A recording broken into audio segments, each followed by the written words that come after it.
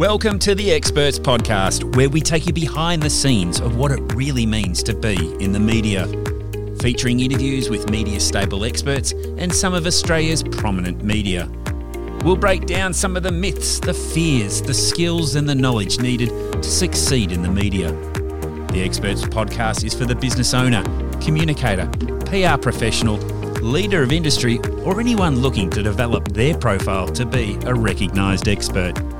The Experts Podcast is powered by MediaStable.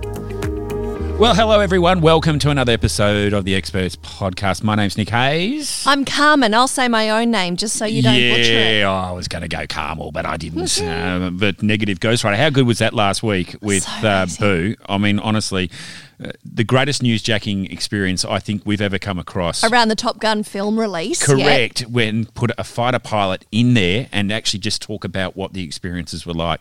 Yeah. Well done, Boo. And a great result for him and his premiere of Top Gun 2 for his charity. Yeah, go and check that one out. If you haven't heard the podcast with Boo, check it out. He's also an internationally renowned speaker. Yep. You know, off the back of that career, and as you can expect, this week's worth of media is going to get him so much more work. So an obvious perfect use of media exposure. Now, we just had a federal election, Carms. Oh, did we? Yeah, we did. Didn't notice. You didn't notice? It was the dust has settled. It's come down, and look, we have had a change of government here in Australia.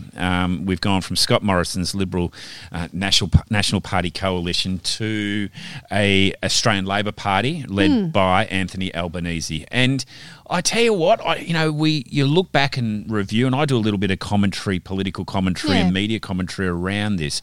There were doubts as to the way the polling were suggesting that it was going to be a Labor win, a Labor victory. Yeah, the pollsters were very happy that it turned out the way they predicted this time around. Well, yeah, because if they didn't this time around, their currency would have been completely shot because, let's face it, they haven't got the record, they haven't got the predictions one recently. Election recently that went differently. But if you talk to some pollsters, they might even go so far as to say, well, it depends how you interpreted the results. Correct. Well, this is it. And again, it's not an exact science. And then you go to the betting agencies that are far better at it because they've got a lot more on the market and a lot more money to lose. They had it very clear that it was going to be an ALP victory. But let's focus on the comms, the communications that each of these parties went with during the campaign. The leaders in particular, it really was a preferred leader kind of a... presidential style. Wasn't it? Yeah, definitely presidential. And that has been the lead, I suppose, the direction that most of federal politics has been over the last decade, if not going back to decades. Which is weird because that's not the nature of our democracy. No, it's not. We're very party policy driven. And for a lot of us out there, if you're in our age bracket or mine, hitting the 50s in the Gen X, you're then very much voting the way that your parents used to vote. It was just sort of something that you aligned yourself with, but we do tend to change as we get a bit older. We've changed as humans, but let's look at those parties. What they seem to represent seems to be changing quite dramatically, and that for me it's going to speak volumes to the result we saw on the weekend. Most certainly. And we did see one of the lowest primary votes for both Liberal and Labor for almost 100 years. And that is saying that there is a change going on, that the constituents of Australia are saying, listen, we're not going to necessarily vote the way you want us to vote. We're going to vote the way we want to vote. Now, that sounds a little different, strange, saying, well, aren't we living in a democracy? Don't we vote the way we want to vote? But when you've got less, you've only got two choices and you pick red or you pick blue, there are other colours coming out, like green, like teal. Yeah. Sometimes a bit of orange if you're that way inclined. Yellow, yeah.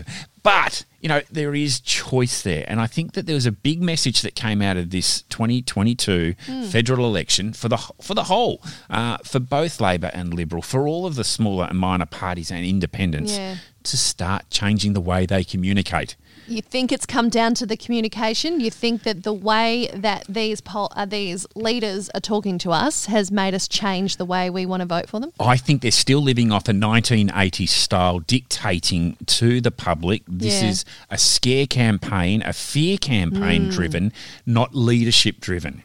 And when you ask the younger people, if you ask young people that are new to votes, the 18 to 25 bracket, they don't vote that way. No. They want to be inspired. They want to have leadership in front of them. They want to talk about the environment. Now, this was an amazing federal election where the environment was mentioned 0 times. It's stunning, by wasn't Liberal or Labor.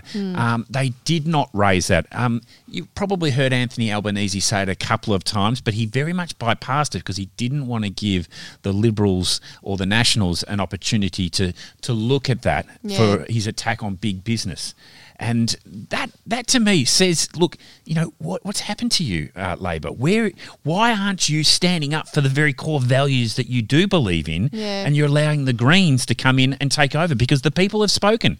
They want to talk about the environment. We want a climate policy. We do. And I think there was a feeling of great embarrassment on the world stage recently with our lack of climate policy. You know, I know there is some, but the fact is it's not up to world standards. And young people in that millennial and younger age bracket than Generation Next, they have far more of a global sense of identity than they ever have before. When you consider that they can communicate so readily with people around the world, there's a great amount of shame that's attached to your nation's policies. Yeah, and we are a developed country. And for the arguments that were given from the Nationals particularly, well, they'll say, well, look, we are already doing all that we can. Have a look at the other bigger polluters. What are they doing? Yeah. Shouldn't they look be over doing there, Look over there. Distraction. Get away. We're savvier than that. As voters, we understand what you're trying to do now. Yeah, I think that we've got to change that way. We cannot broadcast and dictate or tell the constituents out there that, you know, this is negative, this is wrong, you can't go with me, this is how you should think. Because media's had to change. Over the last decade, we are now a more consumer-based. The consumer has the choice of which to choose the media that they want. It used to be just the radio station and the newspaper. Now we Netflix. Now we go over and take our media from other online programs. We can get it on demand, not being dictated to at the time. And that's still the way that a lot of the federal campaigns are being pushed and driven. I mean, the amount of those placards sitting in the street, you know, lined up, and I know are going to end up in landfill, and yet we still do it because we think that's what we have to do. Yeah, but it's not really going to have the impact. In my area, the local Lib is all over the place still, and it's like rubbing salt in the wound right now. It's that did stuff all for you, didn't it? You know, that just a bit of brand awareness these days isn't enough to get people to go, all right, I'll vote for her or him. Yeah. You know, that's just not the way it used to be. What did you make, Nick, of the way then that the traditional broadcasters created stories around the communications they were provided by each of those leaders' options? Oh, look, I think that sometimes when the media is trying to be the story itself, then there's a few issues. But I think that the way that they are communicating them, I think, you know, whether it be biased, whether you look at a Sky News After Hours, looking at a sort of a more pro-conservative approach to the way stories are being told, or if you're looking at the ABC, that, you know, the perception is that it's very green or more Labor-driven media. I think that the media has delivered a very good platform and storytelling for their policies, but I just don't think they had the policies that were coming from the government. They were coming from either of the parties. So you're blaming the lack of storytelling around genuine policy for the obsessive reporting on gotcha moments? Well, and falling over a child? But the gotcha moments and the falling over a child, look, that's just the confusion. That's just the distraction that puts up there. And it does get people excited, and particularly on social media, they're very much driven about wanting to throw blame or to assign a particular thing.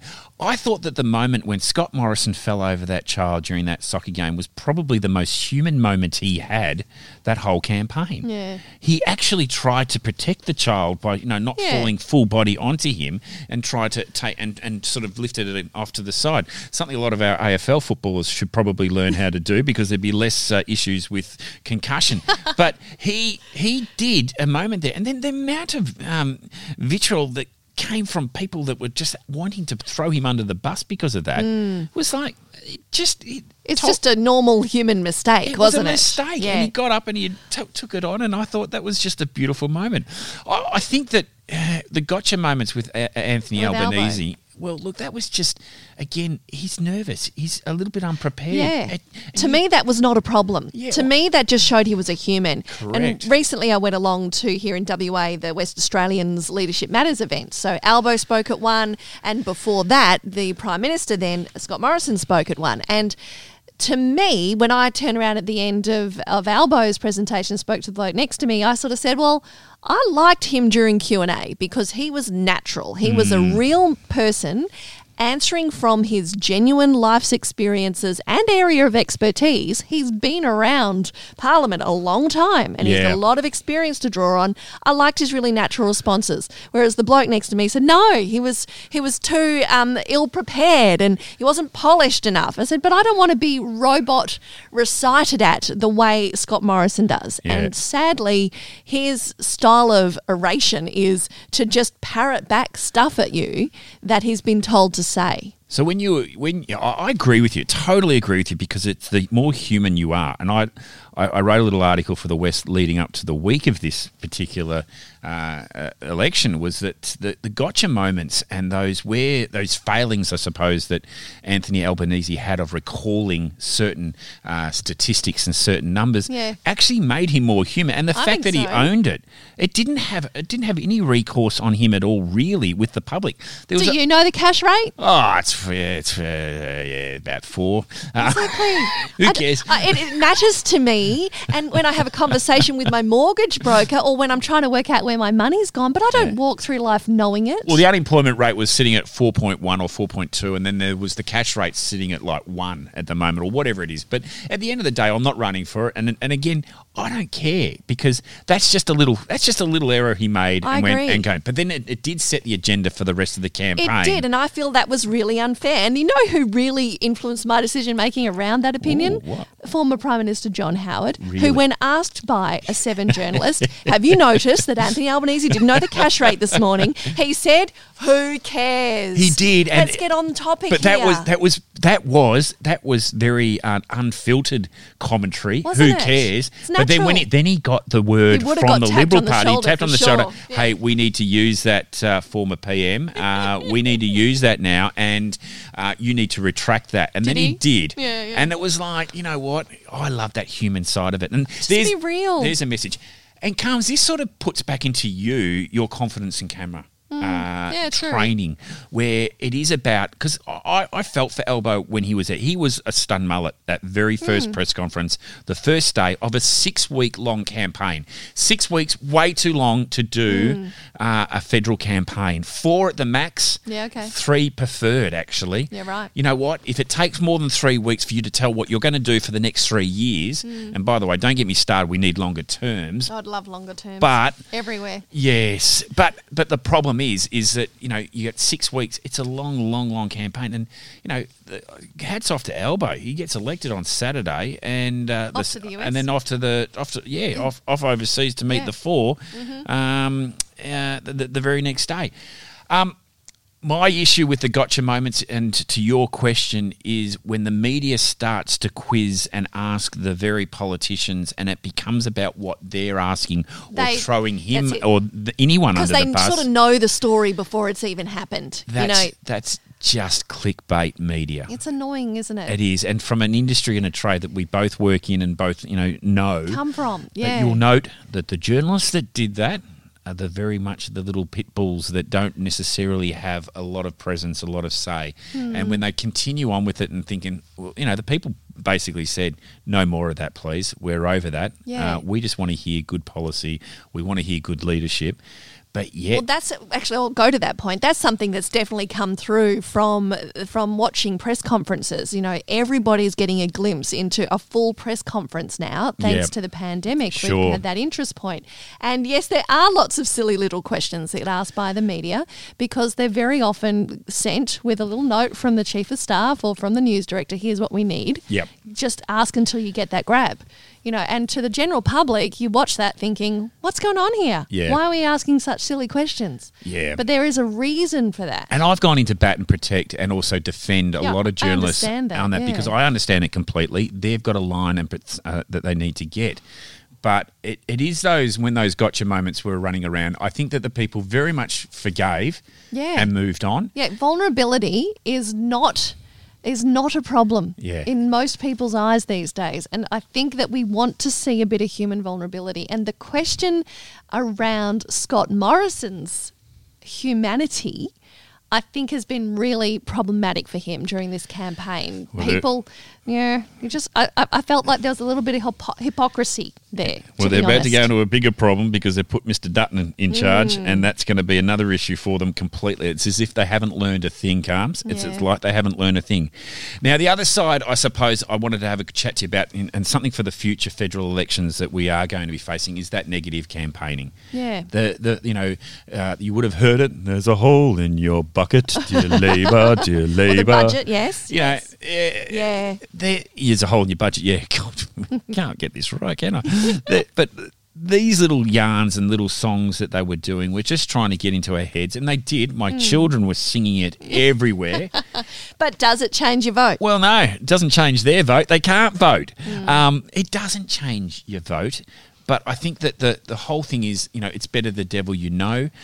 Scott Morrison went very out from the start saying, look, it is better the devil you know, and the line that I've still got work to do. And then he very much the last week, the Friday before, the 1 week out, 8 days exactly, in a press conference, he said, I've got to change. I'm going to change. I'm going to be less a bulldozer.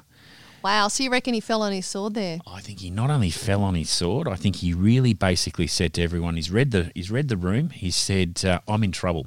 I'm in deep trouble because my whole process and whole of getting here hasn't been and hasn't connected with the people. And the people have said, look, we want a little bit more human behind you. And he's tried to do this his whole time he's been as Prime Minister. He's tried to talk about his wife and his girls, and it has seemed to backfire on him every time, and I do feel sad for him that has happened that way. Yep. But unfortunately, in the eyes of women, as soon as you say, I couldn't quite understand why a sexual assault in my hallways was a problem until Jenny explained to me it could happen to my daughter one day. It just says you don't think women are human. I'm sorry if you feel like that's too much of a leap, but to me as a woman, and then the whole Grace Tame thing in general was also problematic. I just think you've got to walk the talk. Yep. And when you don't act on really serious issues like these ones, you're left wanting. He wasn't authentic in what he was delivering, and it was very visible for everyone to see. And as much as he said he wanted to change his bulldozing approach, he wanted to be a little bit more, he wanted to be a little bit lighter on that front, less of a bulldozer, I think was the reference. It basically said to us that he's seen what the people want, and he's not actually necessarily able to deliver it. So he'd been getting the subtle hints and the messages for years and years and years. 1 week out from a federal election, though, you can't do that. Left it a bit long, didn't he, to realise? So that empathy and that human element side of it was gone, and he just tried to throw it in. And I think, look, that to me was saying, look, I will change, I will do, better, but it's a little, I'll do better, but a little too late. Yeah, I think the message had already been lost. And look, there was talk that there might have been an attempt of leadership change at some point. Do you think that might have improved the fate? Look, I don't think so. I think it's very difficult. And even politically, as a political commentator, you would say that to hold on for 4 elections would be, an incredible achievement. But I think he was very lucky the last one, and I think this one was the writing was on the wall. What was interesting, though, and this is, again, getting back to the primary votes of both Liberal and Labor, there's a very big message out to both Labor and Liberal. Hey, the people, they're not buying what either of you are selling here right now. Yeah, less veneer. Yeah, they are. They're basically saying, hey, we'll put you in, Elbow, but we're going to punish you because we're not supporting you. We're not putting our first vote, our number one, next to you. We're actually giving it to others, and you're going to need support and help from others to do this. Now, that works, and it has always with the Greens, and former times it was with the Democrats. You know, they wanted to keep the bastards honest. That was their tagline. The Teals were the really interesting driven independents, which, you know, questionable whether they are independents themselves or whether they're actually a party themselves in their own right. Their supporter base, their financial support was coming from one location, and also to a drive of people and voices in their particular areas that wanted to see change.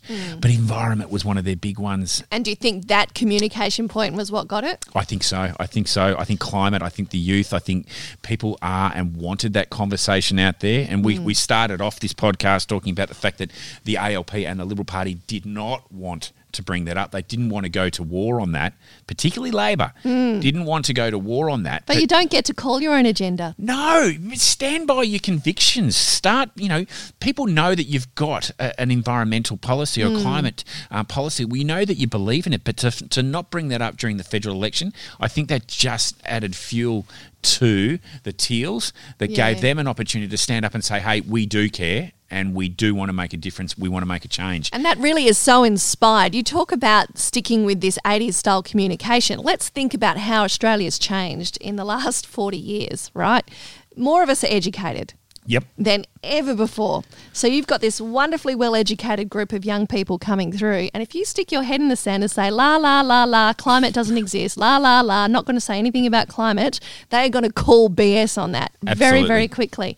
And the other thing that's changed is we now have far more access to the talking heads than we've ever had before. If you want to send a DM to Albo right now, you can. Yeah. You can send a DM and you can say, what's the go with climate? And if you get no response, you're going to go, that guy doesn't care about me. Yeah. I can send a DM instead to my local independent and I get a response. Yeah, I'm not sure John Howard would have coped with that. Or could you imagine Bob Hawke or Keating? Probably shouldn't have to. But the fact is, in this paradigm, in that you've got to play within the set of rules that you live in. And this is the new paradigm. Get with the program. Yeah, I love that. You know, you do. And there's never been more pressure or more visibility for a politician today than right now. And I think it's not going to change or get any different. This is going to be, you've got to be at the top of your game. Carms, I just think from a federal election and from a campaigning perspective, and if there's anything that we and the listeners can take on this, is that, you know, follow your convictions, be real, be human. Yeah. And I think that was my big thing out of all of this, was that Scott Morrison failed on so many of those levels. You know, look, let's have a look at it. The unemployment rate, as Albo did not know, isn't too bad. You know, we were sitting pretty coming out of a 2-year pandemic that, you know, you would say that the conditions in Australia are phenomenal. And for the fact that there was a change of government, that there was a mood to change, you were going, well, where did that come from? And I think it comes from the top. And leadership is important, and to stand by your convictions, but also to be authentic and real. A lot of pressure. There is a lot of pressure, but you know what? He failed on so many levels that it's like the one thing I did like about the ALP campaign is that they reminded of a few of them. Like, you know, I don't hold a hose, mate. You know, don't hold a hose during the Australia's worst fires.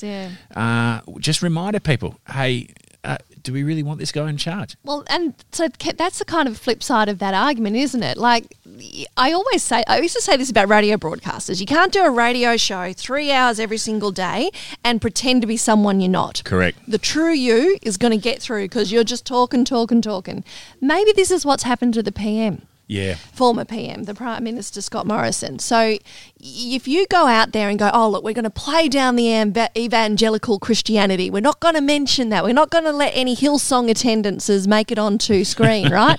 You can't do that anymore. No. You cannot profile manage a personality anymore, because that stuff is always going to get out.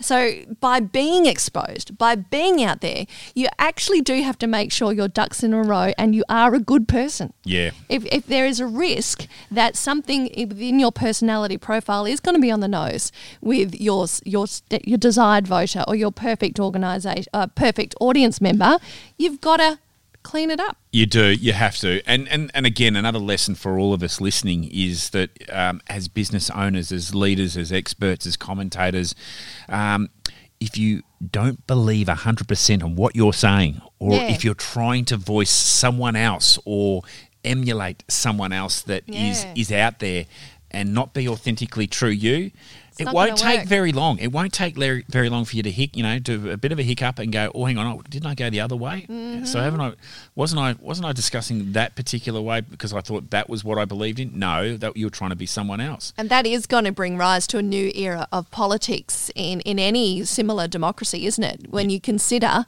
that personal values, not party values, personal values are going to be what comes to the fore. You just nailed it there, Carms. You just nailed it there, because party policy has seemed to overridden everything, where we elect individuals into the lower house and the upper house of our federal government, and we're thinking that, and this is what it used to be in the old way, because you used to know your local politician. You used to know what they stood for. They were part of the community. Yeah, and if they're in that party, therefore they must have these values. But now we're going, oh, hang on, this party I thought really reflected my values isn't walking my values anymore.